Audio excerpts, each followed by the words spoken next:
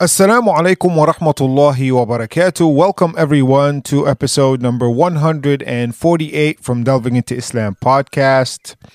This is your host Wa'il, and it is a blessing from Allah subhanahu wa ta'ala and a privilege that I'm able to talk to you about the religion of Islam, and that Allah subhanahu wa ta'ala is allowing me to share my knowledge with you.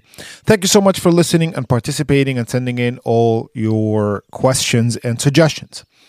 Now, speaking of which, if you have any questions or suggestions, please email me at delvingintoislam@gmail.com. Again, delvingintoislam@gmail.com, and I'll get back to you as soon as possible, inshallah. Also, if you want to keep up with the release dates or any announcements regarding the podcast, you can follow me on Instagram at Delving Into Islam Podcast. Again, Delving Into Islam Podcast for all the upcoming announcements. Now, Delving into Islam is literally for anyone, whether you are remotely curious about the religion of Islam, or if you're thinking about becoming a Muslim, or if you just became a Muslim, or if you've been a Muslim all of your life and, just want to learn more about Islam. This podcast, inshallah, is for you.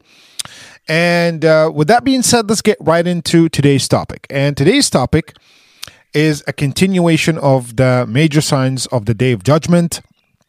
We're literally I believe two episodes away from the finale, from the end of this season, inshallah. We've talked about the major signs. And last episode, we talked about, the fall of mankind and how it is related to the current status of mankind, of societies and all these things. And, this is going to happen, like we mentioned last time, after the death of Jesus Christ, Isa alayhi salam. People will come back and slowly will start doing what we're doing today. Except, and this is something I didn't mention in the last episode, except for the technology part. There's no technology. What we know for a fact that in the future, technology will be dead. It will be done. But that does not stop people from sinning, right? People will find ways to, for example, indulge in usury, adultery, slandering, committing sins and, drinking alcohol. All that none of that requires technology. And that will be it. Will be the true beginning of the end. Because think about it this way. So far we talked about how many signs? We're talking about the major signs, of course. Al-Dajjal, the Antichrist. That was, again, none of the signs were mentioned chronologically. The Prophet ﷺ did not say this was going to come before this and this is going to come before this. But the scholars have made educated guess about the chronological order of the signs. So, again, based on the unanimous consensus of the order, the first sign will be the Dajjal, the Antichrist. Then the second sign will be, the second coming of Jesus Christ, peace be upon him. He will come. Allah subhanahu wa ta'ala will send him towards the end of time when, the Antichrist is, at the height of his powers. And Allah subhanahu wa ta'ala will basically allow Jesus Christ to kill the Dajjal. Allah subhanahu wa ta'ala will actually take care of the Antichrist himself, but Jesus Christ will have a part to do with that. And then immediately, the third sign is the nation of Gog and Magog, or the Ya'juj and Ma'juj. They will come, they will corrupt earth, they will kill everybody, cause mass extinction. Jesus Christ will take the believers, and they will hide in the mountain of Tur. And mainly it is the one in Palestine. Then, Allah subhanahu wa ta'ala, through a very tiny worm called the worm of Naghaf, will end the nation of Gog and Magog, or Ya'juj and Ma'juj. Then Allah subhanahu wa ta'ala, Jesus Christ with the believers, they will come out of hiding, and they will find that the world has been literally like filled with the dead bodies of the nation of Ya'juj and Ma'juj. By the way, the numbers will be massive. And then Allah subhanahu wa ta'ala will send certain birds, not from this world probably, and they will take all the bodies and they will disappear. Then Allah subhanahu wa ta'ala will command the skies to rain very heavy rain that will reach every inch of the world to basically clean the planet, cleanse the entire planet. And Jesus Christ will establish an Islamic government, an Islamic if you want to call it, country, and he will rule according to the Sharia of Prophet Muhammad sallallahu alaihi wasallam, the Islamic Sharia, the Islamic rulings. He will follow the Sunnah, the actual Sunnah of Prophet Muhammad sallallahu alaihi wasallam, and a lot of the Christians, because there will be disbelievers who will be alive after Gog and Magog, but a lot of the Christians and the disbelievers in general, when they see Jesus Christ, imagine this: when they see him in person, they will believe, they will become Muslims, because they're going to see him prostrating to Allah subhanahu wa ta'ala, praying to Allah. He will say that he was never God, all these things, and basically the majority, some people will still disbelieve. Some people will even doubt that this is Jesus Christ. That's why there will be a lot of disbelievers on earth. But the majority, inshallah, will be from the believers. For once, the majority of mankind will actually be believers and Muslims. And then Jesus Christ will, and it will be the best time, by the way, the best time the world will ever witness. The Prophet ﷺ even said, I wish that I would able to live in this time, because, wolves will play with little children, snakes will play with little children, no fighting, no nothing. It will be a complete peace of mind, and actual physical peace, even between animals. Then Jesus Christ, like a normal human being, will die. He will be buried, and he will be prayed on. He will have an Islamic burial, and it is said that he might be buried next to the Prophet ﷺ. There's actually a spot for him there. So that is, this is a big opinion of certain scholars. Then, after he dies, after Jesus Christ dies, little by little, people will come back to do, sins, minor sins, then major sins, then corruption will spread everywhere, and that will mark the fall of mankind. And this civilization, by the way, this will be the final civilization, technically. There will be a few generations after, but again, this will be the final civilization, human civilization on Earth. And now, here's the interesting part. The interesting part is that it seems like, for some reason, and I mentioned this before, all of civilization will be in the Middle East. Now, God knows what's going to happen.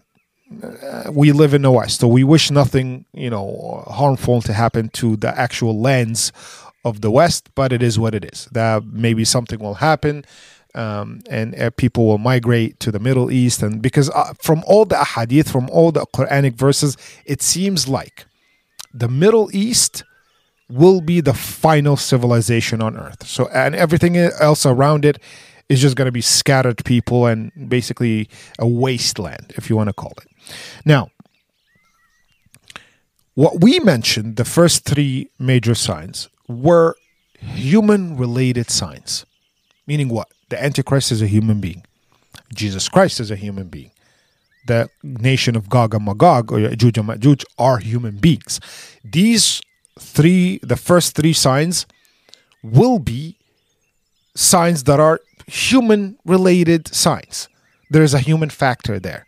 Yes, Allah will give certain powers and certain things to someone like the Antichrist or someone like, Gog and Magog. Yes, but at the end of the day, the signs themselves are humanly related to us. These are humans who will come out. They're the worst of mankind. And of course, Jesus Christ is one of the mighty messengers of Allah subhanahu wa ta'ala. So again, at the end of the day, it is human-related signs. Then mankind will fall. Right after this, right after the people will start doing terrible things in the world, the next phase of the signs will be cataclysmic. So the first three signs will be human-related signs. The rest of the signs will be cataclysmic, will be basically nature.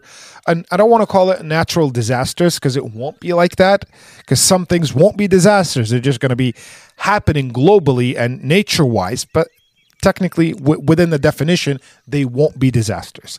So it's going to be cataclysmic. It's going to be something that's global and nature-wise. Okay, so it's going to be the nature's turn, basically. The first sign that happens after the fall of mankind will be, and again, we do not have an explicit text regarding the order or the chronological order of signs. So this could be shifting between other signs. We don't know which happening first, but again, this is all uneducated. Now, we know that they're all the 10 signs. We know what's going to happen in them. And like I said before, some of them will be will have more detail, and some of them won't have any detail. Like, it's okay, what we know about them is this and this and that. We can analyze them for what they are, but we don't have deep detail of what's exactly going to happen. You know what I mean? But we know that the major 10 signs will happen. And we have, like I said, proof that how they're going to happen. And there's explicit verses, explicit text from the Prophet ﷺ. So this is not a problem. What we don't know is the exact order. That's why it's all an educated guess in terms of like, what's the order here? Okay? So let's move on with the first cataclysmic major sign, which is the smoke. There's something called a dukhan. And dukhan in Arabic means the smoke, which will be a global smoke. A smoke that every single living being will witness. Okay? Now, Allah subhanahu wa ta'ala, in the chapter of Dukhan, all the way from verse number 10 to verse number 16, Allah says what? فَارْتَقَبُوا يَوْمًا تَأْتِي السَّمَاءُ بِدُخَانٍ مُبِينٍ يَغْشَى النَّاسَ هَذَا عَذَابٌ أَلِيمٌ. Allah saying, wait for a day that the skies will bring smoke that will be clear to all of mankind. It will be an obvious smoke. Dukhanun mubin. You won't miss it. If you will live in that time, you'll never miss it. Smoke that will cover the entire globe. Okay? Dukhanun mubin. يَغْشَى النَّاسُ هَذَا عَذَابٌ أَلِيمٌ. It will be a punishment for the disbelievers. رَبَّنَا اكْشِفْ عَنَّا الْعَذَابِ إِنَّا مُؤْمِنُونَ. And the believers will say, who will be alive at the time, "O Allah, protect us from this smoke, from this punishment. We are truly believers." إِنَّا مُؤْمِنُونَ. أَنَّا لَهُمُ الذِّكْرَى وَقَدْ جَاءَهُمْ رَسُولٌ مُبِينٌ. They never believed with the message of Islam. I sent him a clear messenger from me, the Prophet ﷺ, Prophet Muhammad ﷺ, with all the commands, with all, the Islamic commands, with the Quran and the Sunnah, and they completely ignored him. And by the way, we're not talking about the people who lived in the time of the Prophet ﷺ. No, those are the people who are living right now, ignoring the religion of Islam. People who will live in the future, ignoring Islam. People who will live even after the time of Jesus Christ, peace be upon him, and they will completely forget about Islam. Because, by the way, like I said, the majority of mankind will convert to Islam. Those who are not Muslims will become Muslims after they see Jesus Christ. However, once Jesus Christ passes away, they will just stray away. So Allah is saying, they had all the commands from me. They had all the proof. And they completely ignored it. Look at this. ثُمَّ تَوَلَّوْا عَنْهُ وَقَالُوا مُعَلِّمٌ مَجْنُونَ. What did they used to call the Prophet sallallahu alaihi wasallam? They used to call him a madman. So Allah now is reminding us. They used to call the Prophet sallallahu alaihi wasallam a madman. إِنَّا كَاشِفُ الْعَذَابِ قَلِيلًا إِنَّكُمْ عَائِدُونَ. And when I protect you from the punishment, when I remove the punishment away from you, إِنَّكُمْ عَائِدُونَ. You come back to your disbelief. This is Allah knows us. This is Allah telling us who we are. This is addressed to the disbelievers who will make dua to Allah and who kept making dua to Allah whenever there was a punishment and Allah saves them, then they leave Allah. By the way, this applies to believers and disbelievers.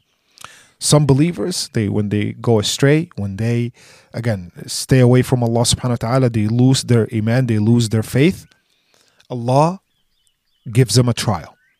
Then they go back to Allah. They keep making dua, "Oh Allah, forgive me." And we're not talking about, forget about the believers, let's say the average Muslims, or the even below average. Then Allah saves them from their situation. Then once they're saved, they completely forget about it. And they go back to their, being reckless, being ignorant of the religion. They don't practice. They don't do anything. This is for the Muslims. Also for the disbelievers, we're going to believe, "Oh God, just show me a sign. Show me a sign. I want to be saved from this situation." And then when they're saved, what happens? I didn't even mean it. It's sad that I actually know someone who had massive issues in their life.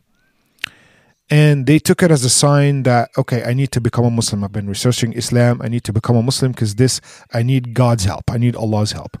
They became Muslim. And then once they became Muslim, their problems were actually solved. Most of the problems were solved, as far as I know. Then, little by little, they started not praying after they used to pray. And then they were like, their friends, peer pressure, I want to go for a drink. I just don't know. It's very restrictive, this lifestyle. And then they basically left Islam. And I blame myself and, some of my colleagues and my friends that we should have done better in keeping that person, safe and educating them more. Being a Muslim does not mean you automatically become a believer. Just keep that in mind, my dear brothers and sisters.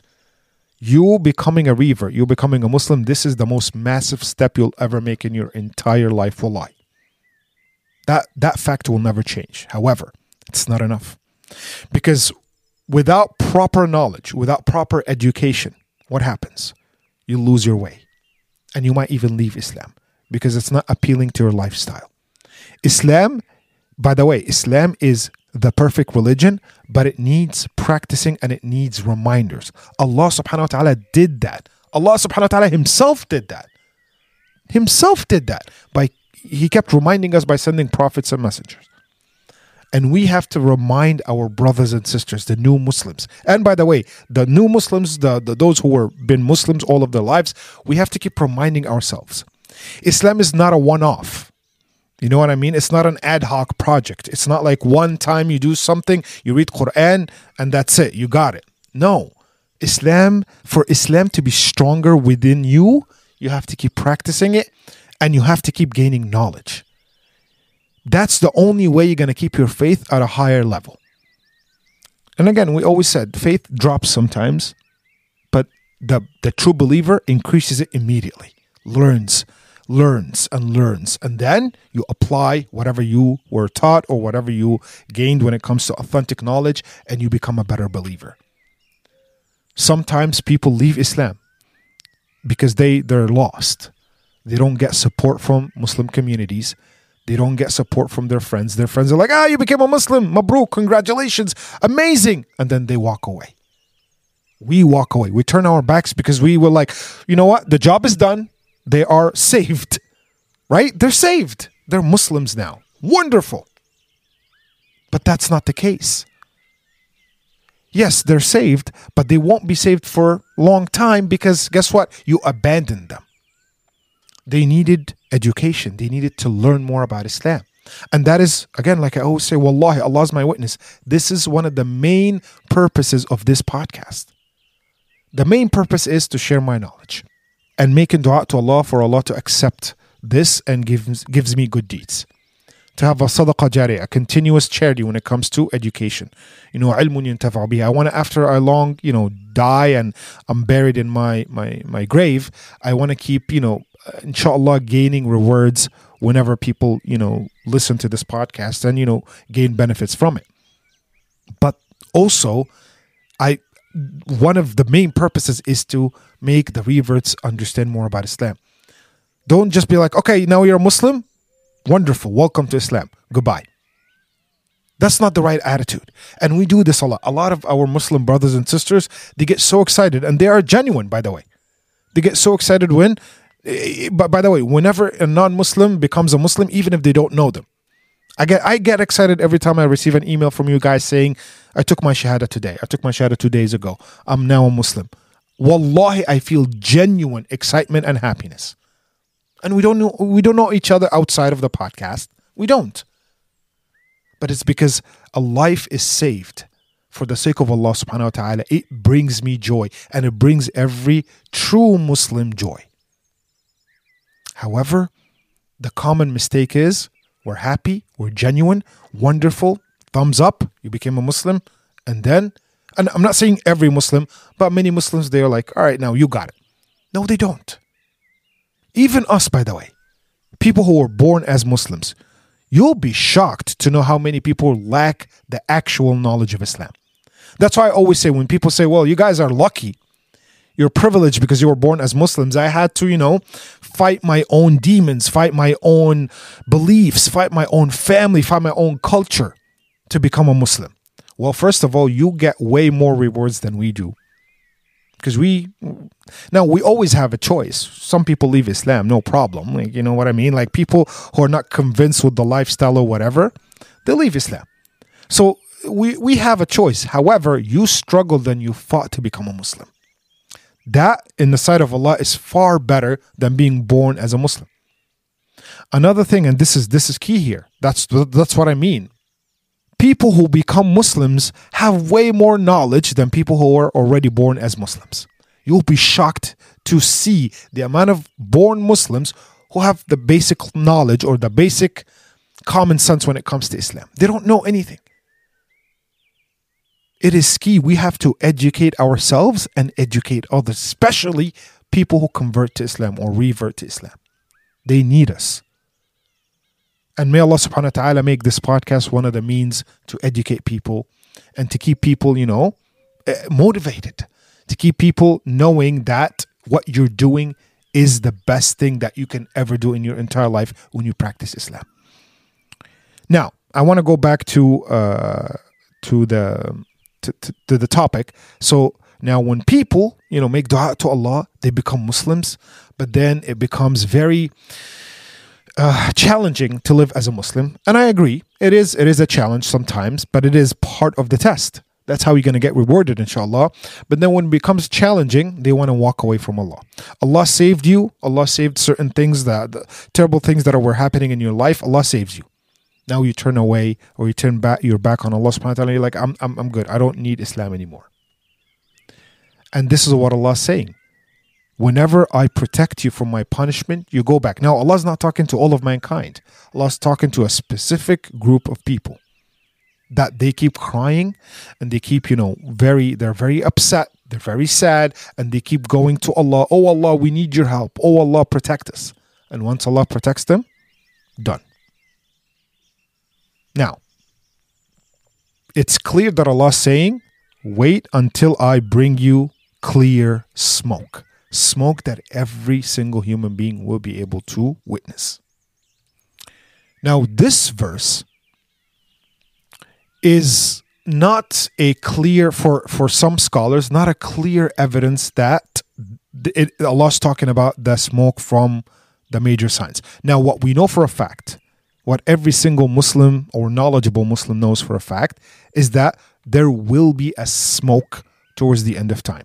That will happen after, the educated guesses, it will happen after the death of Jesus Christ and people losing their way. Right? Now, the difference of opinion is not about whether the smoke will happen towards the end of time, because everybody knows that. This is a fact. This is coming from all the authentic sources. The difference of opinion or the debate is, does this verse, is it referring to that smoke that will happen towards the end of time? And there are 4 opinions. Believe it or not, there are 4 opinions regarding the verse. Now again, those 4 opinions are not saying there will be no smoke. No, they all know that there will be smoke towards the end of time. This is, by the way, the Prophet ﷺ said, the day of judgment won't take place until 10 major things will happen towards the end of time. And he said, smoke that will cover the globe. So this settles it. This is an authentic in Sahih Muslim, Sahih al-Bukhari, and Sahih al-Tirmidhi. This is like one of the most authentic hadith out there. It's a very famous one as well. So there's no debate about whether there will be smoke towards the end of time as a major sign or not. No. The debate is, does that verse in the chapter of Dukhan, by the way, the word Dukhan again means smoke. So the chapter of the smoke, from verse number 10 to verse number 16, does that address this smoke? Because again, there are 4 opinions. Now let's talk about these opinions. Let's see what the scholars have said, and let's analyze it more. And there is, by the way, there is a majority of opinions. So there is one of the 4 opinions has the majority of the scholars agreeing on. So that means 3 of the opinions has the minority. Way less scholars than the majority of the scholars believe in one of the 3 opinions. But the 4th opinion, which I'm going to keep it to last, this has the majority, not the unanimous consensus, but the majority, overwhelming majority of the scholars, they agree on the 4th opinion. So the first opinion is, they're saying that this smoke that the Allah subhanahu wa ta'ala is mentioning in the chapter of the smoke of the dukhan, again, all opinions, they all agree there will be smoke, a global smoke towards the end of time. Everybody agrees to that. No one is debating that, by the way. It is as explicit as it could be in Islamic theology. Again, the opinion, the difference of opinion comes talking about that one specific verse. Is Allah referring that dukhan, that smoke, or is Allah talking about other type of smoke alongside with the smoke of the Day of Judgment, or the smoke that will happen with the major signs? So that is the debate. They don't know if Allah is talking about this smoke or not in this specific or in these specific verses. The first opinion is that the smoke that Allah is talking about in that verse has already happened during the conquest of Mecca. So people are saying, again, a small group of scholars, this is the minority now, are saying that no, the smoke, we know that, we agree that will be smoke. There's no debating that will happen towards the end of time. But we believe, this is the group of scholars, they're saying that we believe that the verses, from verse number 10 to 16 in the chapter of Dukhan, they are talking about something that already happened during the time of the Prophet ﷺ when the conquest of Mecca took place. Okay? They said what? There was a man by the name of Al-A'raj. Okay? And that man basically said this: there was smoke on the day of the conquest of Mecca. Okay? What does that mean? Well, the Arabs used to use the word smoke, dukhan, as a metaphor of humiliation and defeat. So he said, the people of Quraysh, remember the people of Quraysh, right before the conquest of Mecca, they were disbelievers. The people who lived in Mecca, they were disbelievers. They did not believe until the conquest of Mecca, right? So the Al-A'raj said, that day marks the smoke. It was like a smoke for the people of Quraysh. It was like a dukhan for the people of Quraysh because they were humiliated, they were defeated by the conquest of Mecca. And by the way, for those of you who don't know, the conquest of Mecca took place without any fight, without any battles. Okay, so it was a psychological defeat, and it was actually a physical defeat as well, because the Muslims took back the land, basically their land, the land of Mecca, because they all emigrated from Mecca to Medina, right? So the muhajirun, the immigrants from the companions, they took back their homes. They were kicked out of their homes. They were forced to flee and leave their homes. Guys, there's any similarities with current situation happening with the Muslims? Come on, Palestine, being kicked out of their homes. Anyway, so they took back their lands. They came to the Haram, to the Kaaba, to Mecca. Again, it was the conquest of Mecca. I had a whole episode about it in season number 4. So now Al-A'raj is saying, when this happened, there was a smoke around the people of Quraysh, and that was technically a metaphor of like defeat, humiliation, right? So now they're saying that this verse is Allah saying, wait. Allah is talking to the Prophet ﷺ, wait until the smoke comes, meaning what? Upon the people of Quraysh, and they shall be defeated. And the believers will say, oh Allah, protect us from such humiliation, protect us from such defeat, right? And Allah is, again, if you want to measure the rest of the verses on this theory, yeah, okay, you could see where they're heading here, right? Now, there is one major problem with that interpretation. And we mentioned that problem before. You cannot say Allah is using this as a metaphor without Allah telling us that it is a metaphor. Let me repeat. You can never, ever use a verse in the Quran and say Allah said this as a metaphor without it being an actual metaphor, like without Allah explicitly telling us, like, because Allah would say that, like, He would use the word like, kamathal in Arabic, meaning this is a metaphor for this. Or without the Prophet ﷺ, because by the way, the Sunnah explains many verses in the Quran.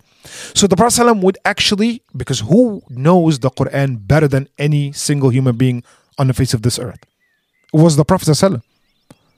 Angel Jibril used to come down to the Prophet ﷺ and explain, and he used to do the interpretation when it comes to the Quran for the Prophet ﷺ. The Prophet ﷺ used to know the meaning of every single verse in the Quran, every single word in the Quran. So if the Sunnah said, okay, when Allah said this, Allah meant that it was a punishment, that it was a metaphor for punishment or humiliation or, defeat. But that is not the case.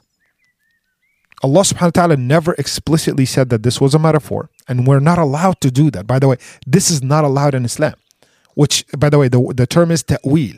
We cannot do ta'wil. Ta'wil in Arabic meaning speaking on behalf of Allah. Allah actually said that before. Man dalladhi yata'alla ala Allah. Who is this speaking on my behalf? Talking to the group of people who basically use the Quran and they say, well, Allah meant that. Oh, that was a metaphor for that. You can't do that. It's actually not allowed in Islam. And this is not allowed not by the scholars, by Allah Himself. Do not do ta'alli upon Allah. Do not speak on behalf of Allah. If there was a metaphor, Allah would have said kamathal, or like, or Allah would have explicitly told us that was a metaphor. Or the Prophet ﷺ in the Sunnah would have said that as well. Would have said, well, that verse, and this happened before, the Prophet ﷺ would explain certain verses in the Quran that people didn't understand the meaning of them. Now, there is no such thing in the Quran nor the Sunnah that says that this was a metaphor. Then we're not allowed to say that this was a metaphor. Okay? We're not allowed to say that this was a metaphor. We're not allowed to say, well, Allah must have meant that this was punishment for the people of Quraysh or humiliation for the people of Quraysh. This is a known thing in theology. Allah is direct. Allah does not need to make metaphors without telling you that they are metaphors. This is not how Allah speaks. Okay? Another thing, by the way. Al-A'raj himself, the man who made that statement, never said that this what the verse meant. He never said that, by the way. Like he never said, well, the day of the conquest of Mecca was, the people of Quraysh were surrounded with a cloud of smoke. And that's what the verse was referring. He never said that. He said, yes, the day of the conquest of Mecca, the people of Quraysh were hit with, severe smoke. That was, again, when he said it as a metaphor of humiliation and defeat. But he never brought up the verse. So you need to keep that in mind. He never brought up the verse. Those who brought up the verse are the minority of the scholars now are saying, well, if you connect the words of Al-A'raj with the verse, maybe this is it. It makes sense. But none of the companions said that this was the case. Al-A'raj never said anything like that. So that was the ijtihad, or again the work of, or the interpretation of that group of minor scholars.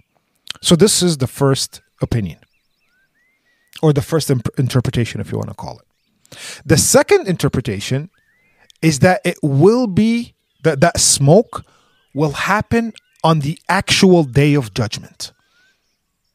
That smoke that's again. Even the second interpretation is not saying that this smoke, the smoke of the major signs, will happen actually on the day of judgment. No, they believe that the smoke that the Prophet ﷺ mentioned that will happen towards the end of time in the major signs, that will happen. But they're saying that the smoke being referred to in the Quran, in those verses, that one is a different smoke that will happen on the day of judgment. Okay? Now, they're saying, and if you think about it, Allah is saying, wait for taqib. Just wait for the smoke to come. And it will be a punishment for the disbelievers. Now, what's going to happen on the day of judgment? The hellfire will be brought in. I'm going to get into that, inshallah, probably most likely in next season, because inshallah, the day of judgment will be massive. But for now, one of the things that will happen on the day of judgment is that the hellfire itself, like it's not like we're going to be resurrected and we're going to see hellfire. No. It will be brought to the land of gathering, to earth. Now, Allah saying in those verses, wait, because people will see the smoke. So now the scholars are saying, again, it's a minority portion of the scholars, they're saying that, this is the smoke that will happen because Allah will bring in the hellfire to the land of gathering on the day of judgment. So this verse is referring to that smoke that will happen on the day of judgment. The hellfire will be brought in and people will be afraid of it. And then, because again, it's fire, right? Massive, insane size, like unfathomable size of, hellfire. And there will be a lot of smoke. And because it's huge and massive in size, again, it will take most of mankind. Can you imagine? Most of mankind unfortunately, will live in hellfire. So this is like bigger than, I'm assuming, this planet, if you think about it, right? And we have actually a description of the size. We're going to talk about that later. But anyway, so because it's massive in size, the smoke coming out of hellfire will cover the entire globe on the day of judgment. So this is their basically interpretation to those verses. That, okay, makes sense, that this will happen on the day of judgment. And it makes sense that Allah is talking because guess what? On the day of judgment, who's going to be thrown in hellfire? Those who died upon disbelief, the disbelievers. So Allah is saying, I'm going to bring that smoke as a punishment for the disbelievers. Meaning what? While they're waiting for their punishment to be thrown in hellfire, the smoke in itself will be punishment for them. Because when they're waiting for their punishment, they'll realize this smoke that we're looking at, this is from hellfire that we're about to be thrown at. So this is in itself a mental punishment for them, followed by the actual physical punishment, which is being basically thrown in hellfire. So that's a second opinion. Now, what is the problem with that opinion? The verses within these verses, what did the believers say? What did they say? Oh Allah, protect us from such punishment. Remove the punishment from us. اكشف عنا العذاب. So you have Ibn Mas'ud, by the way. Ibn Mas'ud is the famous companion that the Prophet ﷺ said, if you want to hear the Quran as if it was revealed, hear it from Ibn Mas'ud. The Prophet ﷺ, whenever he would recite the Quran, this is the way, this is the tilawa, or the melody, or the way that Allah subhanahu wa ta'ala spoke it to Angel Jibreel, and this is the way that Angel Jibreel spoke it to the Prophet ﷺ. So the Prophet ﷺ, when he recited the Quran, of course, unfortunately we cannot hear that recitation because the Prophet ﷺ doesn't live with us anymore. But if you ever wanted to hear the Quran as if it was revealed, because there's a lot of tilawas, right? That tilawa is a way of reciting the Quran, a melody, different melodies and different ways and different voices. But of course, the original voice is who? The Prophet ﷺ, because he recited it as the same way that Angel Jibreel did. And of course, this is the same way that Allah subhanahu wa ta'ala, said it to Angel Jibreel. So the Prophet ﷺ is commenting when talking about Ibn Mas'ud. So he's saying that if you want to hear Quran as if it was revealed, meaning the same way that I recite it, hear it from Ibn Mas'ud. He used to be a copy from the Prophet ﷺ when it came to the recitation of the Quran. So anyway, Ibn Mas'ud had an opinion about this, this interpretation, which shows you that the interpretation is old.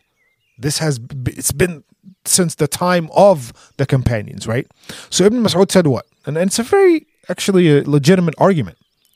Why would Allah punish the believers on the Day of Judgment? The believers, we all know, that will be protected on the Day of Judgment by the angels. So why would the believers worry about the smoke coming from hellfire? Again, think about it. We know that on the Day of Judgment, the angels will be protecting the believers from all the insanity that we will see. We're going to see terrifying things on the Day of Judgment. And I'm going to get into it. I know I keep teasing, but inshallah, this is coming very soon, inshallah, in the next season.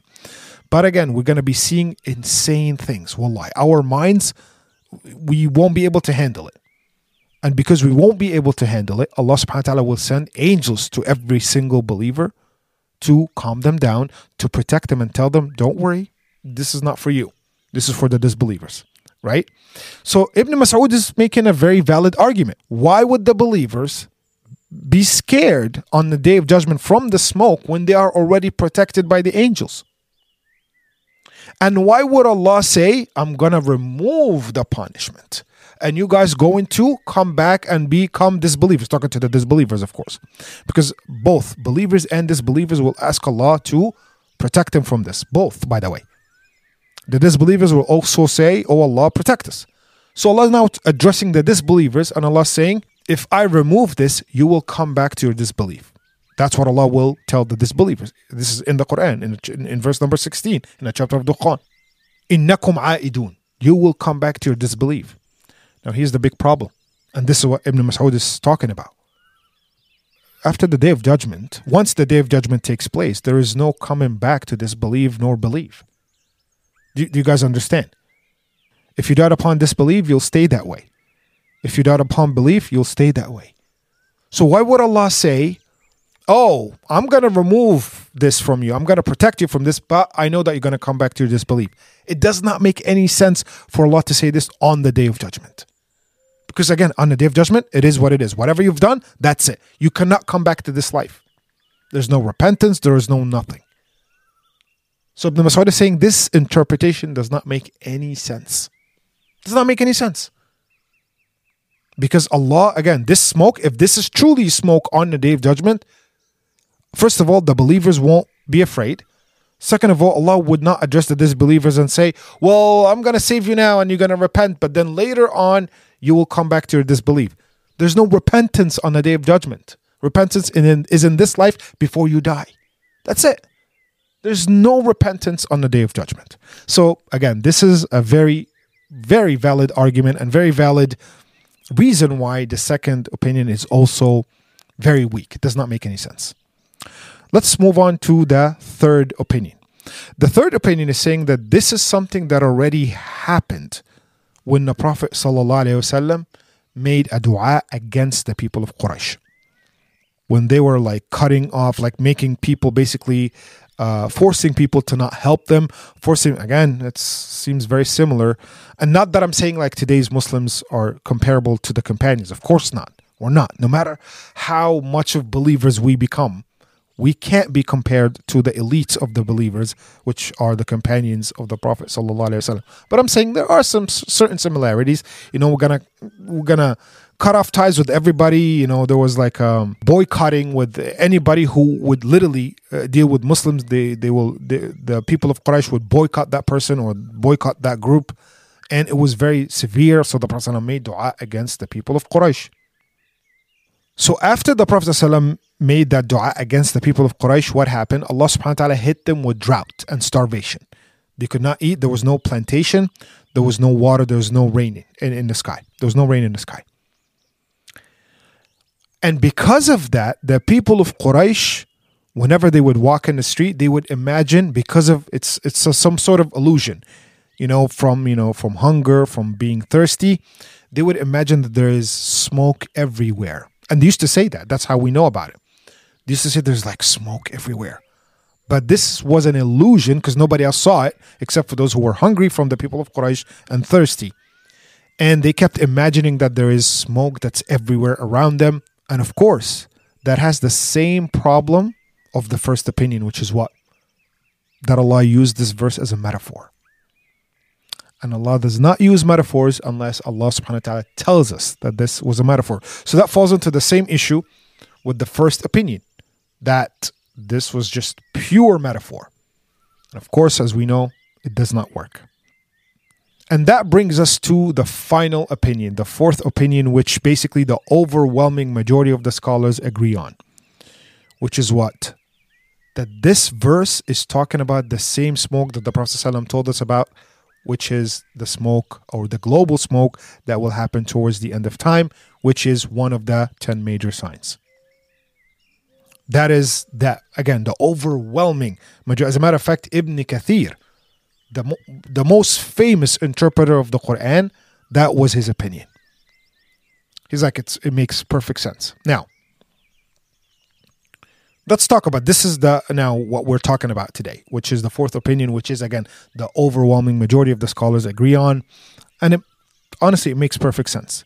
We already know the problems with the other, the previous three opinions. Now, this one makes way more sense. Now, the global smoke, now we're describing the actual smoke. This is not an opinion. This is fact, what I'm about to tell you. The opinion is that verse talking about the same smoke that will happen as part of the 10 major signs. That's the opinion. But what I'm about to tell you is a fact. This is a description by the Prophet ﷺ from all the books of, seerah on authentic ahadith, talking about the description of the smoke. It will cover the entire world. This is a hadith by the Prophet ﷺ. It will cover the entire world for 40 days. And that will include believers and disbelievers. Okay? That includes the whole globe, the entire world will witness this.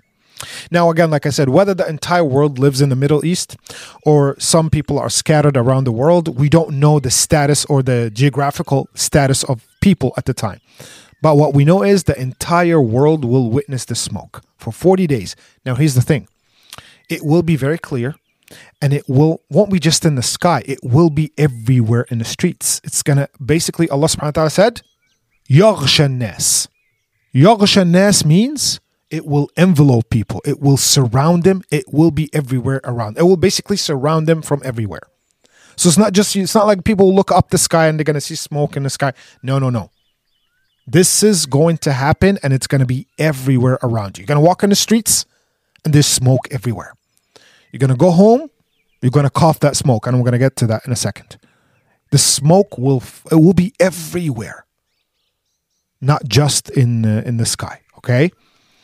So that is another thing, that it will be everywhere.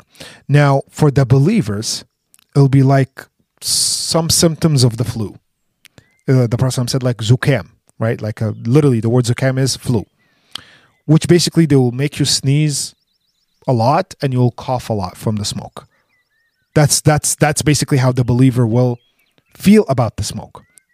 Now, the disbelievers or the evildoers, right? The evil Muslims, the oppressors, will feel like because of that smoke, they will feel like they are drunk. They will feel like they're drunk. Their mind is not there. They're absent-minded. And because of that smoke, inhaling that smoke will have this effect. It's like they're alive and not alive at the same time. That's the punishment right there, right? And look at this. This is a crazy description, wallahi. The smoke will enter their brains and will cause massive burning. In other wordings, the Prophet said it's going to be like boiling. Imagine this, like their brains it's as if their brains are boiling from the burning. You know, when you have something, I don't know, depends. Sometimes when you have severe sickness, or you have severe flu or severe virus, you feel like your brain is just burning up. That's exactly how they're going to feel, and it's going to be massive. And then the smoke once the smoke enters their brain, that's how they're going to feel, like burning in their brains. And then it will exit out of their ears, their nose, even, their bottom holes. It's going to exit from every hole that they have, basically. Imagine this. It's painful in their entire bodies. The whole body will be in pain and burning because of that smoke. The hadith by the Prophet said what? يَهِيجُ الدُّخَانُ بِالنَّاسِ. Dukhan, the smoke, will be everywhere and it will envelope everybody. It will surround all of mankind. فَأَمَّا الْمُؤْمِنِ فَيَأْخُذُهُ كَالزُّكْمَةِ وَأَمَّا الْكَافِرِ فَيَنْفُخُهُ حَتَّى يَخْرُجْ مِنْ كُلِّ مَسْمَعٍ مِنْهِ. It will also make the disbelievers bloated with smoke from the inside. Imagine, wallahi, what kind of punishment is that? And again, no one can escape it. If you're a believer, and Allah knows, this is now, Allah knows. If you're a believer, if you're a hypocrite, if you're an oppressor, if you're a disbeliever, doesn't matter what you're going to claim, this smoke will be targeting people's intentions and how people live their lives. And the Prophet said, kazukma, for the believer. It's kind of like you're having slight flu symptoms, like coughing, sneezing. That's about it for the believers. And for the disbelievers, it's massive. It's burning. It's going to be bloated from the inside. It's going to burn your entire body, and you're going to feel like you're drunk. Now, even though this will be like a slight flu symptoms that the believers will have, the believers will still make dua. Oh Allah, just remove this from us. Protect us from this, because again, it's scary. Imagine you're living in a world filled with smoke. Right? And that's what actually is going to happen towards the end of time. Now, the fourth opinion is this is the same as the verse of the chapter of Dukhan.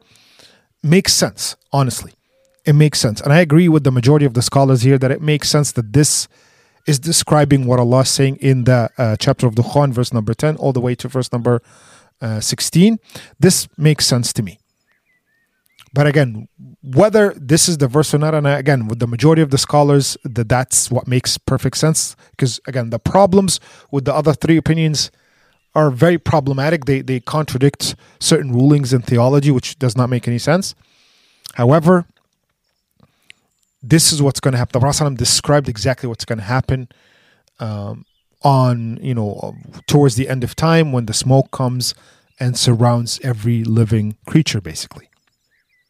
Now, this opinion, right, the verses of the chapter of Dukhan are referring to the global smoke that will come towards the end of time. It's not just the opinion of the classical scholars of our time or the classical scholars of many generations before. It's also the opinion of the companions. The majority of the overwhelming majority of the companions had the same opinion. Like Umar ibn al-Khattab, Ali ibn Abi Talib, Ibn Abbas, Abi Sa'id al-Khudri, and Abu Hurairah himself, the biggest narrator of the hadith, Abu Hurairah, right? That was when they were asked about this, they were very firm. This verse addresses what's going to happen when it comes to the 10 major signs. So again, the majority of the scholars, they believe in this opinion that this verse is referring the incident that will happen towards the end of time. Now, another hadith that the Prophet ﷺ basically told us about was that he said that towards the end of time, again, to prove to you that the Prophet ﷺ never gave a chronological order for the signs. He said towards the end of time, the Dajjal will come out. The beast will come out. We're going to talk about the beast. And the smoke will come out. And then he explained the smoke. He said what? يَأْخُذَ الْمُؤْمِنْ كَالزَّكْمَ, again, or كَالزُّكْمَ, like we said. This is a different, by the way, there's different wording of the hadith. That believers will feel like it's a flu. And al-kafir, the disbeliever, will feel like they are burning up, right, from it. Then he started moving on to other signs. So that is as clear as, subhanAllah, it's very clear in the Sunnah and very clear in the tafsir of the Quran itself. Again, the most famous interpreter of the Quran, Ibn Kathir, says that this verse is referring what's going to happen towards the end of time. So that is regarding the smoke. To conclude this part, we need to understand that we should do everything. The Prophet actually said this. Compete or hurry up to do goodness in the world before certain things happen. And from them, the Prophet said, the smoke. Before you see the smoke. We really do not want to see Allah's punishment, upon us. Even if we're going to feel like, it's going to be a flu symptoms for us. It's scary. This is, like I said, a cataclysmic sign. This is not a sign that we can control. These are not people. This is nature now. Allah is basically using nature to send us the final signs of the Day of Judgment. We need to wake up. We need to think about our own actions before it's too late. And again, don't think, okay, well, this is going to happen way far in the future. It's not going to happen in my time. I know it. Well, first of all, you do not know that, right? We said that this could happen literally anytime. Like Al-Mahdi could show up tomorrow because there is injustice in the world. And based on the hadith of the Prophet ﷺ, Al-Mahdi will come after great injustice happening in the world. Come on, look around you. Look around you. You cannot deny the amount of injustice by those who are in power around the world. You cannot deny that. People who are in power are just simply the oppressors. Not all of them, but the majority of them. That was the prediction of the Prophet ﷺ. He said this is going to happen towards the end of time. And when injustice becomes really the common thing in the world, the common practice, Al-Mahdi will show up. I'm not saying Al-Mahdi will show up today. I'm not saying Al-Mahdi will show up in our lifetime. I don't know. I simply do not know, and I cannot claim something I do not know. I'm just saying injustice, like great injustice, is happening right now. So maybe he'll show up, maybe not. But like I always say, you do not have to wait for the Mahdi. You can wake up, look at your actions, encourage goodness and justice, and forbid evil. Like it's mind-blowing, the amount of injustice that's happening right now. You have people who are, again, in power, politicians, people in the media, even like, major, owners of major brands and major companies are supporting genocide. Why? Because, they're Palestinians, they're Muslims, they don't matter that much. They're not saying that out loud, but it is reality to them. That is why they are supporting genocide, and they'll never call it genocide. And people can't fathom what's happening. People cannot comprehend this. Non-Muslims, specifically non-Muslims who are, have goodness in their heart. Non-Muslims who have humanity in their heart. Those who are still human beings. They look at the actions of, politicians, and you can see it everywhere. Like you go, you see online, like they're going to, offices of the, political representers, and they go and trying to talk to them, and they protest in front of their offices. And you know what? They're not responding. Those representatives or those political figures, they did no comment. And when they make a comment, it's unbelievable. And it's the most ridiculous comment that, a man in power or a woman in power can make. And again, specific, and some Muslims, they can't fathom it. But the majority of non-Muslims are like, how is this being allowed? How is this happening in the world? And those people are given a platform. But when people who are dying and losing their lives are upset and sad, they're not giving any platform. Well, we know this was going to happen. Again, that's one of the things that why the Prophet ﷺ told us about the major signs. Why Allah subhanahu wa ta'ala allowed the Prophet ﷺ to tell us about the major signs. Why Allah subhanahu wa ta'ala wanted to inform us about the major signs, or the signs of the Day of Judgment in general, whether they're minor or major. We said this in the beginning. We said why. One of the reasons why is when we see something like this happening, we say, subhanallah, Allah told us this was going to happen. And it was inevitable.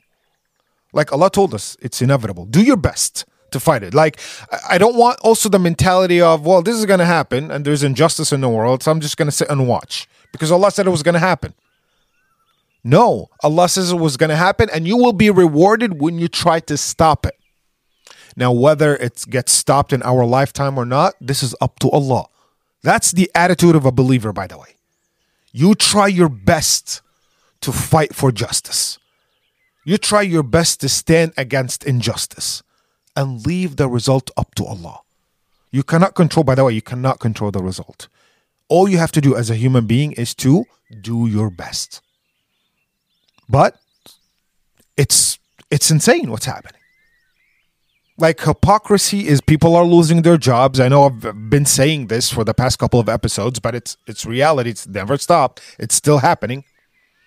People are being called out for, standing against genocide. And people are just watching. The hypocrisy. It's unbelievable. But again, Allah subhanahu wa ta'ala and the Prophet sallallahu alayhi wasallam told us this was going to happen. Remember, if you go back to the minor signs, I think it was the last season. Listen to that episode, and this was all before all of this happened. Subhanallah. Because we get our information from Quran and Sunnah. Guess what? What I told you last year, it's happening right now. And it could get worse, by the way. I'm sorry to say that, but it could get worse. Injustice might spread even in a crazier way. You never know. What gives us solace at the end of the day is the Prophet ﷺ told us this was going to happen. Subhanallah. Like, you see the ugliness of certain people. You see how mankind could be. That's what the angels were talking about. When Allah subhanahu wa ta'ala told them He was going to create Adam, they said, oh Allah, but they will spill blood and they're going to be okay with it. They're going to spread corruption. You remember that verse? Chapter Baqarah, verse number 30. Remember? وَإِذْ قَالَ رَبُّكَ لِلْمَلَائِكَةِ إِنِّي جَاعِلٌ فِي الْأَرْضِ خَلِيفَةً قَالُوا أَتَجْعَلُ فِيهَا. Look, Allah subhanahu wa ta'ala said, I'm going to create basically Adam and his progeny, mankind, right? So they responded, أَتَجْعَلُ فِيهَا مَنْ يُفْسِدُ فِيهَا وَيَسْفِكُ الدِّمَاءِ. Oh Allah, they were not questioning Allah. They were just wondering. We mentioned this and we analyzed that verse before many times actually. They were wondering, oh Allah, why would you create someone with a freedom of choice who have tendencies? Those people have tendencies to corrupt and kill one another. Now, angels did not see the future. I also mentioned that before. So how did they know that mankind will do this? Because of the jinn. And that's, by the way, the unanimous consensus of the scholars is that they looked at because the jinn species, they also have the freedom of choice. Right? So they looked at that and then they said, well, human beings will be similar. And that's exactly what's happening. So when the angels said, أَتَجْعَلُ فِيهَا مَنْ يُفْسِدُ فِيهَا وَيَسْفِكُ الدِّمَاءِ, those who will kill one another and spread corruption on earth, what you're seeing right now from our politicians, what you're seeing right now from our people in power who are not condemning genocide, those are the people the angels spoke about. Those are the people that the angels were worried about. Those are the people. Subhanallah. Quran, man, wallahi, Quran is beautiful. It tells you everything you need to know about mankind, about the hereafter, about everything you need to know. But then Allah said, what? I know what you do not know. Meaning what? Well, yeah, there will be corrupt people. That's why the majority of mankind will enter hellfire. Unfortunately, but it's reality. However, from those people, from mankind, there will come the best of people, the best of characters, the best of mannerisms, prophets, messengers, believers, companions, Muslims, those who encourage goodness, those who forbid evil. Those people, it's worth it. Basically, Allah is saying it's worth it for them to be honored. But there is evil in the world. You see it on TV now. You see it in the media. You see it in, political outlets. And you see all of this. This is pure. They're not even hiding it anymore. And it's reality. It's reality. Some people are still shocked. Wallah, I've talked to some of my friends. They can't believe what they're watching on TV. When people come out and be like, no, we're not going to cease fire. No. We're not going to do that. They need to learn a lesson. Or, oh no, those people, why can't, other Arab countries, by the way, Arab countries, those who are doing nothing are worse than anybody else. They're more guilty than, Western countries who are supporting genocide. Because those are your brothers and sisters in Islam. And you just chose, economical deals. That's better for you than, and I'm not saying, again, they should not go to any other country. That's their land. That's even a ridiculous question. I see people asking that, what about Arab countries? Why can't the Arabs take them? Why should they? I'm being very honest here. They are mistaken and they will be held accountable in the sight of Allah on the Day of Judgment if they don't do anything. Those other, Arab political leaders, they will be held accountable. However, that question in itself is ridiculous. It's like me going into someone's house, beating them, punishing them, damaging their house, and then I look at the neighbors like, why can't you take them? It's your fault that you can't take them in your house. Do you understand? This is the most ridiculous argument I've ever heard about this topic. Like you going, beating someone up in their own house and then you're blaming it on the neighbor. Why can't you take them in your house? And again, it all goes back to injustice. It's happening and it's blatant right now. It's everywhere. People are trying to stop it. Will they be successful? Will we be successful in speaking up? It's up to Allah. But Allah has a plan. I just also want to, get this part out of the way. Allah told us about this. Allah told us that injustice will spread, corruption will spread, and you can see it. It runs deep, wallahi. It runs deep, deeper than we've ever thought. But also Allah tells us what? It will come to an end. It will come to an end. Just be patient. Allah is saying, just be patient. Do your best. Do what you can in your own platform. And be patient and trust in Allah's results. Trust in the outcome. This is coming from Allah subhanahu wa ta'ala. Allah is the ultimate just. So Allah might allow injustices in this world, and you can obviously see it because everything happens in this world is by a permission from Allah. Allah allows certain things to happen, evil to happen. Allah allows it. Allah is never the source of evil. We know that for sure. It's a hadith by the Prophet ﷺ, by the way. Only goodness comes from Allah. Evilness, Allah allows it. It comes from us. Human beings, by the way. And Satan, of course. You have the allies of Satan and his followers. Right? But evilness comes from mankind. And Allah allows it for certain wisdom. But on the day of judgment, Ya Allah. That's it. And right now, what we're talking about, like the smoke, for example, this is now Allah is showing those who have been oppressing people. Those who committed injustice against people and against themselves by not being believers, by not following Allah's commands. What we're talking about right now in terms of like the global smoke that will, be everywhere, this is a punishment from Allah, a clear punishment from Allah for those people. However, we don't want to wait for that to happen. We don't. Better yourself. Educate people on Islam. Like again, subhanAllah, there is a beautiful side of what's happening, as terrible and as horrible as the situation has been. Look at the flip side now. People are coming to Islam like I've never witnessed in my life. Just people embracing Islam. This is beautiful. This is Allah telling us they could spend billions of dollars. They can spend all the money in the world. They can print out money, and spend it to attack Islam and Muslims.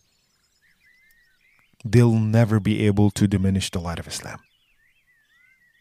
Billions of dollars have been spent to diminish the Muslims, to smear what Muslims are like, to paint a certain picture. Billions of dollars. And guess what the billions of dollars have done? Brought people to Islam. With this propaganda, false propaganda, people started questioning. Allah used their money against them. Can you see that? It's the beauty, wallahi, of our religion. That we can see things clearly. Some people are, still discovering the reality of the world. We as Muslims, educated Muslims in specific, we've been prepared for this mentally at least. Allah says this is going to happen.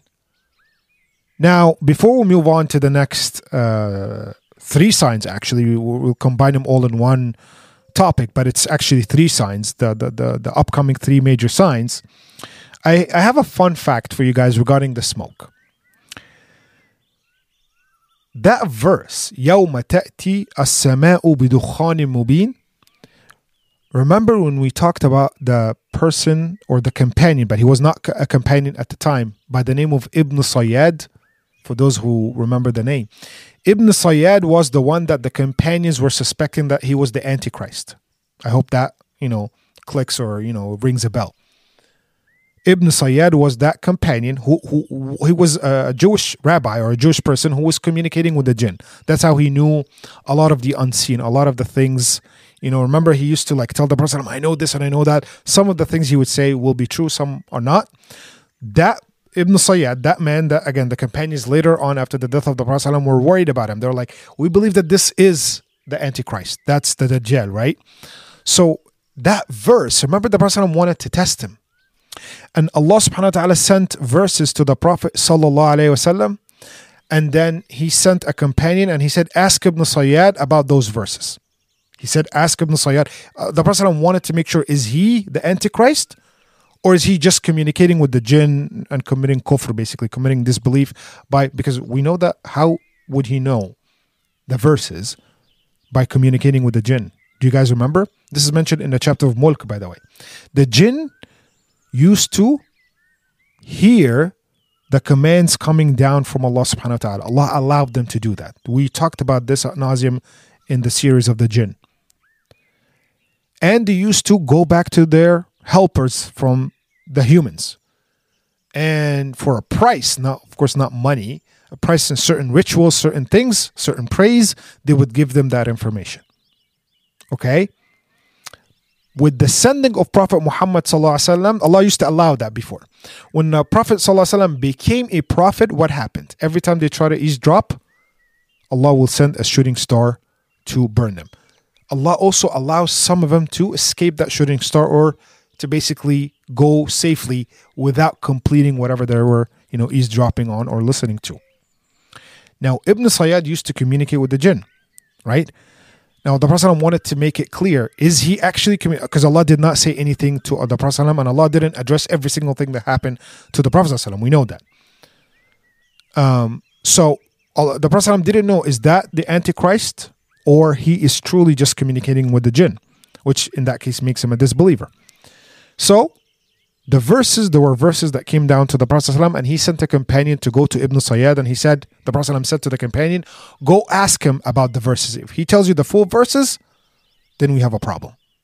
But if he doesn't know the verses, then he's just an imposter. He's just a mini Dajjal, a mini, basically, imposter. So this happens, and then the companion goes to Ibn Sayyad and asks him what was just revealed to the Prophet to test him. And the verses were these verses, the verses of Dukhan, the verses of the smoke, subhanAllah. It's a full circle now, right? Full circle, subhanAllah. So Ibn Sayyad said, look at this. يَوْمَ تَأْتِي السَّمَاءُ بِدُخْ, and stopped. Now the verse says, يَوْمَ تَأْتِي السَّمَاءُ بِدُخَانٍ مُبِينٍ, to the end of the verses. Now, Ibn Sayyad did not finish his word because he didn't know. He said it's something like يَوْمَ تَأْتِي السَّمَاءُ بِدُخْ, and I don't know the rest. That's basically what he said. The companion went back to the Prophet ﷺ, and the Prophet ﷺ realized what happened. What happened was the jinn was eavesdropping, and again Allah allowed that for His own wisdom. The jinn the jinn that was communicating with Ibn Sayyad, he was eavesdropping, and when the word Dukhan is about to be fully said, a shooting star came and basically made the jinn escape to earth and go to Ibn Sayyad. So he was afraid of the shooting star, and he went back to Ibn Sayyad and told him, that's all I know. And he didn't even finish the word of Dukhan. So the Prophet ﷺ said, this is again, even though the Prophet ﷺ knew that this was not the Antichrist, there was not a single clear confirmation from Allah subhanahu wa ta'ala directly. So the Prophet ﷺ could not say it as an absolute thing, right? There was no, this is not the Antichrist. And that's what led the companions to still doubt that this might be the Antichrist, because there was no clear text from the Prophet ﷺ nor from Allah that this was not the Antichrist. But as we know, Ibn Sayyad later on became a Muslim. He actually converted to Islam. And he took the Shahada. He truly became one of the believers. He was still odd. He was still doing, remember we talked about, we had a whole episode about it. And but he made a valid point for those who thought he was the Antichrist. He said, the Antichrist will be born and will live his life as a disbeliever. I'm not. I am a companion like you. I pray 5 times a day. And of course, there were also other stuff like he had kids and all these things, because the Antichrist won't have kids. And and the funny thing is, after all this, the companions started to warm up to him, and they're like, you know what, you have a point. But then he said, I know who is the Antichrist. I know where he is, and I know what's going to happen exactly. And everybody's like, all right, now you're creeping us out. Let's not do this. And then eventually, actually, Ibn Sayyad disappeared. He completely disappeared. He didn't die with them in Medina or anything like that. He completely disappeared. And until this day, Ibn Sayyad is still considered to be a very big question mark. But the majority of the scholars, they believe that he was a mini Dajjal, which is an imposter. The Prophet said there will be 30 Dajjals, 30 imposters.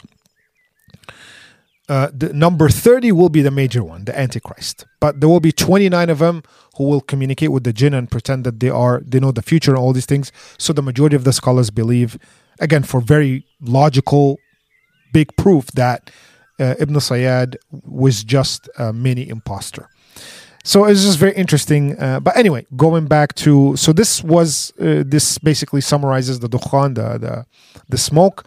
Now we need to move on to the next three actually major signs all at once, which again, there are still cataclysmic signs. They are signs of nature, right? And there will be, the Prophet ﷺ said, there will be ثلاث خسوف. Now, the word khusuf here means landslides, or more accurately, it's collapses. Earth will collapse and swallow everything on its surface. Okay? Some scholars, they call it the three earthquakes, but actually, if you follow the correct Arabic interpretation, it's not a zalzala. Zalzala in Arabic means a zilzal, which is an earthquake. It's not. The Prophet ﷺ never said it was an earthquake. It was a collapse by earth.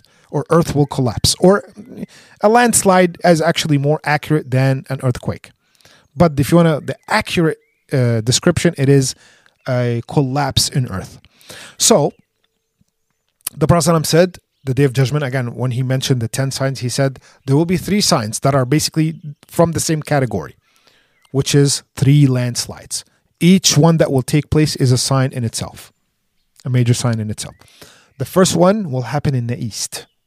The Prophet ﷺ said, Bil Mashriq, in the east. Now, the scholars have differed. Is it in the east, the hemisphere of the world? Or is it east of the Arabian Peninsula? And the reason why, we're going to talk about that in a second. Then the second one is a major landslide or a major collapse that will happen in the west. Then the third collapse will happen in the Arabian Peninsula. So that's what made the scholars believe that what's meant here could be, and again, nobody is, there's no definitive answer. It could be the entire globe, the east of the globe, or the west of the globe, and then one in the Arabian Peninsula. Some people or some scholars, they believe, no, maybe it is the east of the Arabian Peninsula or the west of the Arabian Peninsula, then the Arabian Peninsula itself. Now, it doesn't matter where, because what we know is that it's going to be global. It will be felt by all of mankind. Now, those who will be affected, those who will be swallowed in it, not all of mankind. It was going to happen in three different occasions. But the effect of it will be known globally. Okay? Like I said, all the major signs are global signs. The whole world, all of mankind will witness those signs. So it makes sense that it will be all the three, collapses will be global and will be felt. Now, when the Prophet ﷺ mentioned this, he said, وَثَلَاث خُسُوف خَصْفٌ بِالْمَشْرِقِ وَخَصْفٌ بِالْمَغْرِبِ وَخَصْفٌ بِجَزِيرَةِ الْعَرَبِ وَجَزِيرَةِ الْعَرَبِ, basically saying there will be a collapse in the east, collapse in the west, and one in the Arabian Peninsula. One of the companions asked, wait, will there be believers then? And the Prophet ﷺ said, Na'am, yes. So the companion said, how like Allah subhanahu wa ta'ala will punish everyone, including the believers, like that? Very valid question. Look at what the Prophet ﷺ said. إِذَا ظَهَرَ الْخَبَثِ إِذَا ظَهَرَ الْخَبَثِ. In other wording, إِذَا ظَهَرَتَ الْقِنْيَاتُ وَالْمَعَازِفُ وَشُرْبُ الْخُمُورِ. The Prophet ﷺ said, this will happen. And by the way, this applies to today's world, by the way. There could be punishment, and believers could be in that punishment. When corruption spreads, إِذَا ظَهَرَ الْخَبَثِ. When basically corruption becomes out of control. Once this happens, now the believers could try their best not just to practice, to have the world become a better place, right? To try to forbid evil and encourage goodness. That's if they can. But those Muslims who are like, I don't care what's happening in the world. I'm not going to do anything. I'm not going to share my knowledge. I'm not going to speak against evil. I'm not going to do this. I'm not going to do that. Yeah, you did nothing to protect yourself from Allah's wrath. Here's the catch though. Here's the interesting part. When the believers die in that land, in those three, whoever dies in those three collapses, it's not a punishment for them. They will be dead as martyrs. They will be resurrected with great rewards. This actually happened. The Prophet ﷺ mentioned this. Remember, we said when Al-Mahdi will come out and we announce as Al-Mahdi, and people, will have to go and pledge allegiance to Al-Mahdi, what's going to happen? Certain Muslim countries will send an army to go and attack Al-Mahdi and kill him. And this will be, we talked about this, will mark the return of the supernatural. Because globally, Allah subhanahu wa ta'ala will command earth to split open. So basically a collapse that will happen in earth, and it will a khasf again, and it will swallow that army, and they will disappear. Now remember when the Prophet, the wife of the Prophet asked him, hey, now remember when the wife of the Prophet Zainab, or I believe Aisha, one of them, asked him when he mentioned this hadith, what about the believers? Like, were they all disbelievers and all wanted to kill Al-Mahdi? The Prophet said no, some of them were forced. They could not do anything but to follow orders, and they were hated this, and they were so saddened by this, and when they are resurrected, they will be resurrected based on their intentions. Basically, it's not a punishment for them. This could be a good thing. Same thing when we talk about the 3 major collapses. Believers and disbelievers will be swallowed. For the disbelievers, it is a punishment from Allah. For the believers, because we don't care about this life, the hereafter is far better. It will be as actually a reward and a mercy that they will die, and Allah subhanahu wa ta'ala will resurrect them based on their deeds, how they, their intentions, their deeds. So this is not a problem, inshallah, for the believers. Now, Allah subhanahu wa ta'ala used earth collapsing as a punishment actually numerous times. Like I said, the time of the Mahdi, this will happen in the future, inshallah. Those who are trying to kill Al-Mahdi, Allah will use that. And talking about Qarun. Qarun is the man that Allah subhanahu wa ta'ala gave a lot of wealth, and he was technically a dictator, a tyrant. He did not want to believe in Allah subhanahu wa ta'ala. For Allah subhanahu wa ta'ala in the chapter of Qasas, verse number 81, فَخَسَفْنَا بِهِ وَبِدَارِهِ الْأَرْضِ. Allah literally commanded earth to split open, swallow him, his big mansion, and he went all inside of earth. Done, died. That is a type of punishment. As a matter of fact, the Prophet ﷺ used to make dua against basically asking Allah's refuge from major collapses, or just a collapse on earth that will, kill the believers. The Prophet ﷺ would say what? Allahumma hafadhni min bayni yadayya wa min khalfi wa an yamini wa an shimali wa min fawqi wa a'udhu bi'azamatika an ughtala min tahti. By the way, this is one of the morning adhkar that we learned, remember? The morning remembrance of Allah, the morning dhikr. This dua is right there, is one of them. Okay? So the Prophet ﷺ is saying basically this: Oh Allah, protect me. Min bayni yaday, or min khalfi, from in front of me, in front of my hands, and from my back. Wa an yamini wa an shimali. Oh Allah, protect me from my right side and from my left side. Basically, assign angels to protect me. Wa min fawqi, and from anything that would attack me from above. Wa a'udhu bi'azamatika an ughtala min tahti. And I seek refuge in your glorious self. Wa a'udhu bi'azamatika, in your own glory, to protect me from below. And basically the interpreter is saying that what the Prophet meant here is any natural landslide or any natural collapse that will take any believer or himself. So the Prophet was seeking refuge from that. This is a big deal. It is, again, it's a punishment, and Allah subhanahu wa ta'ala, used it to punish certain people. And the Prophet also used to ask Allah to seek refuge from any type of event that will happen like that to the believers.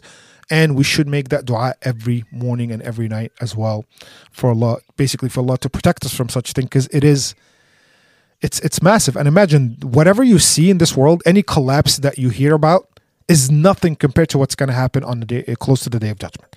And when we talk about the major signs, nothing. This will be global. Like escaping it will be impossible. If Allah intended for you to die within this collapse, there is no escape for you. So that is regarding the 3 collapses.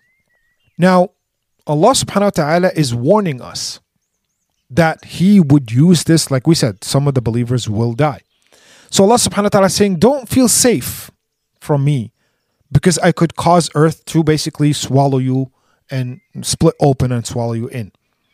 Allah subhanahu wa ta'ala said, أَفَآمَنَ الَّذِينَ مَكَرُوا السَّيِّئَاتِ أَنْ يَخْسِفَ اللَّهُ بِهُمُ الْأَرْضِ.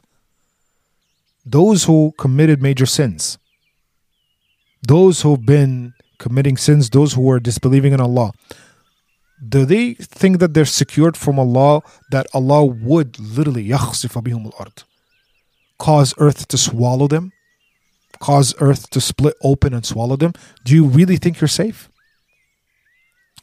Think about it this way, my dear brothers and sisters. Standing on a ground is the safest thing we can feel. Let me repeat that.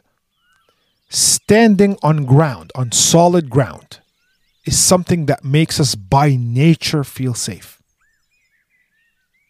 Imagine if there's no ground, if there's like shaky ground. You won't feel safe, I promise you that. So Allah's saying, this is safety that is given to you by Allah, that you have earth to stand on, that you have a ground to stand on. Allah could take that away. If you're worthy of Allah's wrath. And not everybody's worthy of Allah's, even if we are sinners and we try to go back to Allah, there are some sinners out there that they are worthy of Allah's wrath. And remember, Allah subhanahu wa ta'ala said what? His mercy precedes His punishment. Remember, we talked about this. This is Allah's rule that He's abiding by Himself. However, there are people that it's too late for them to, be forgiven or for Allah to have mercy on them. That is someone like Qarun, someone like that army that will go and try to kill Al-Mahdi. Certain people, it's just beyond saving. They're beyond saving. And again, like I said, if believers fall into that collapse, Allah subhanahu wa ta'ala knows. And you will be resurrected according to your deeds and how you lived your life. Now, the point that I want to circle back to, is when the Prophet ﷺ said, إِذَا ظَهَرَ الْخَبَث, when the companion asked him, would believers die? And he said, if corruption spread and it became out of control. In another wording, like we said, he said what? إِذَا ظَهَرَتِ الْقِنْيَاتُ وَالْمَعَازِفُ وَشُرْبُ الْخُمُورِ. Ya Allah. The Prophet ﷺ said, when music is also out of control, when ma'azif here, meaning musical instrument, people will listen to music all the time. Muslims will listen to music all the time and they wouldn't even think about listening to the Quran. My dear brothers and sisters, be careful. I know that nowadays, music is everything. It's everywhere. Everywhere you go. You turn your face here, you turn your face there, it's music, music, music.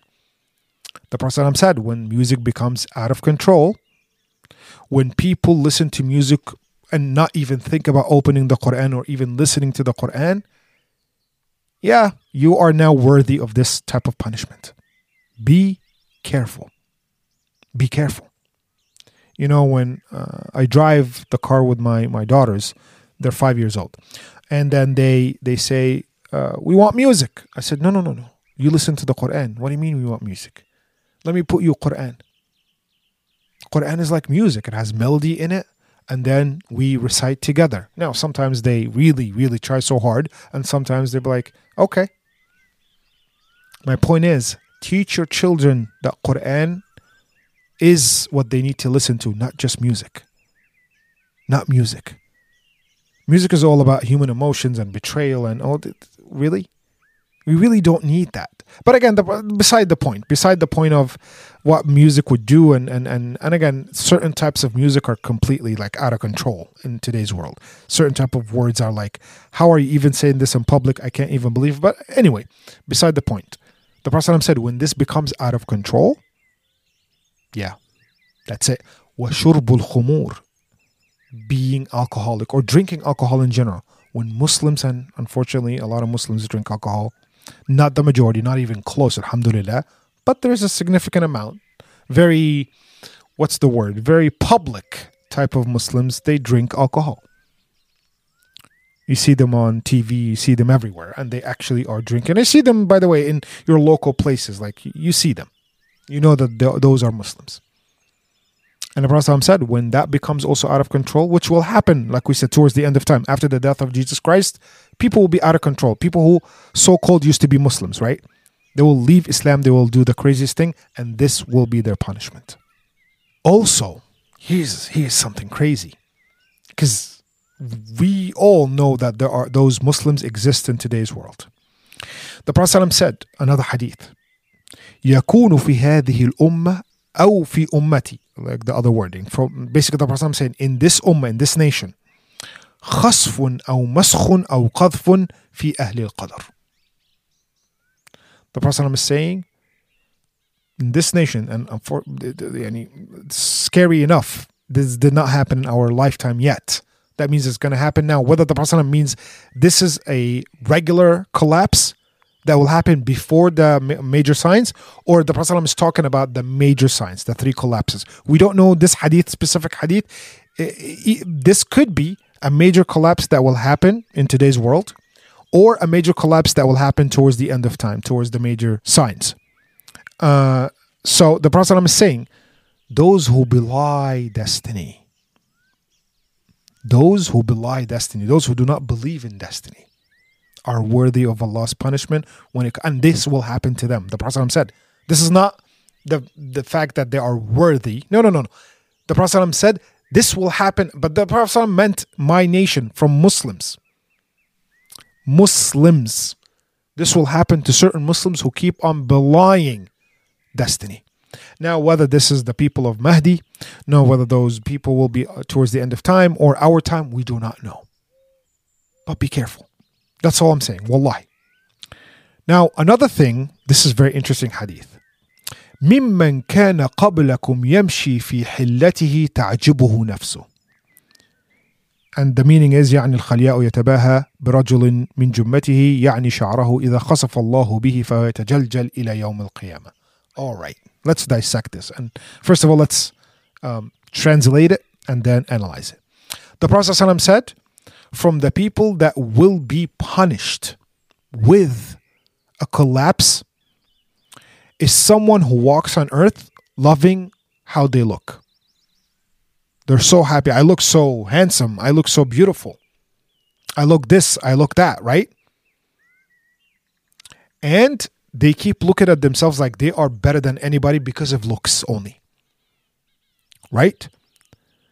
And the Prophet ﷺ said, إعجاب المرء بنفسه احتقار الله له. When someone loves how they look so much and they're not humble about it, this is actually a despise from Allah subhanahu wa ta'ala to that person, whether him or her. So again, if a girl or a boy or a man or a woman, they like how they look so much. They think they're so beautiful. They're so quote unquote hot, right? They're so this and they're so that.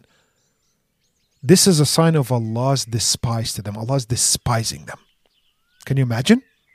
Now, we're not talking about any person who looks good. No. Those who are full of themselves. Those who are too arrogant about their looks. Those who think they look, they don't even have to be arrogant. Those who are not humble about, the looks or what Allah has given them. Right? This is a sign, a clear sign that Allah is despising them. And the Prophet ﷺ said, those type of people, they could be punished in this life like this. But some of them will be punished by a collapse in earth. And some of them, after they die a normal death, will feel like yatajaljal. They will be hitting. Imagine this. The word yatajaljal means what? Imagine you're falling and you keep hitting spots, in the movies. Think any movie, for example. When someone falls off a cliff and they keep hitting rocks while they're falling, right? They keep bouncing between rocks. That's the word yatajaljal. That the person who has this trait, when they fall, they're going to keep tajaljal. They're going to keep bouncing from one rock to another, from one piece of earth to another while they're falling until the day of judgment, which makes you believe that those people could die a normal death. And what happens to them in the barzakh? Remember the world between worlds, if you want to call it? Remember the world of the dead? Or technically not the dead, but it's like the world where you either be punished or feel good after you are buried and you're asked the 3 questions. Remember that episode? In that world, some people will have certain punishments. Remember the people who commit usury? They're going to be swimming in a river or a lake of blood. Remember that? The Pharaoh, the time of Moses, he will be sent to hellfire every single day, him and his people. So, now someone who lived their lives thinking that they're so beautiful, they are the best looking people, they were arrogant about it, they were proud about it, and they were not humble, and they thought that they were better than other people's when it comes to looks. That's how they're going to experience the hereafter up until the day of judgment takes place. They're going to be fun. Now, some of them will actually die with a collapse, but even if they don't, this is their punishment when it comes to the barzakh. They will be bouncing, like imagine this, falling and then bouncing from one part to another, like it's more torture basically than actually just falling. So be careful, my dear brothers and sisters. Never think that you're too good at something. Looks, money-wise, character, even knowledge in a religion. Never let that fool you. It's all coming from Allah. Humble yourself all the time. Wallahi. You're going to live a beautiful life only if you humble yourself. Now, the Prophet ﷺ said that also as, now this is minor signs, but it's one of the last minor signs, if you want to, if you want to describe it. The increase of earthquakes. The increase of earthquakes, and we all know that this is happening right now. Now, I'm not trying to alarm you. I'm not an alarmist. I'm not saying, oh, this is the major signs are about to take place, where I'm just telling you what the hadith says. One of the final minor signs is the extreme increase of earthquakes, and it's been happening everywhere. During there was actually a recent earthquake in Afghanistan, a major earthquake. And nobody talked about it because everybody was, busy talking about the Palestinian situation that's happening with Israel. But during that time, and that's why, unfortunately, it was completely ignored by the media because, again, the world is on a brink of war, right? So nobody covered this. But look it up. This was a massive, thousands of people, I believe, died from that earthquake. And again, it's an indication of the increase of earthquakes. This is Allah's sending us messages. It's about to end. So be careful. Be careful, my dear brothers and sisters. May Allah subhanahu wa ta'ala protect us all and keeps us steadfast. Thank you so much for listening. Wassalamu alaikum wa rahmatullahi wa barakatuh.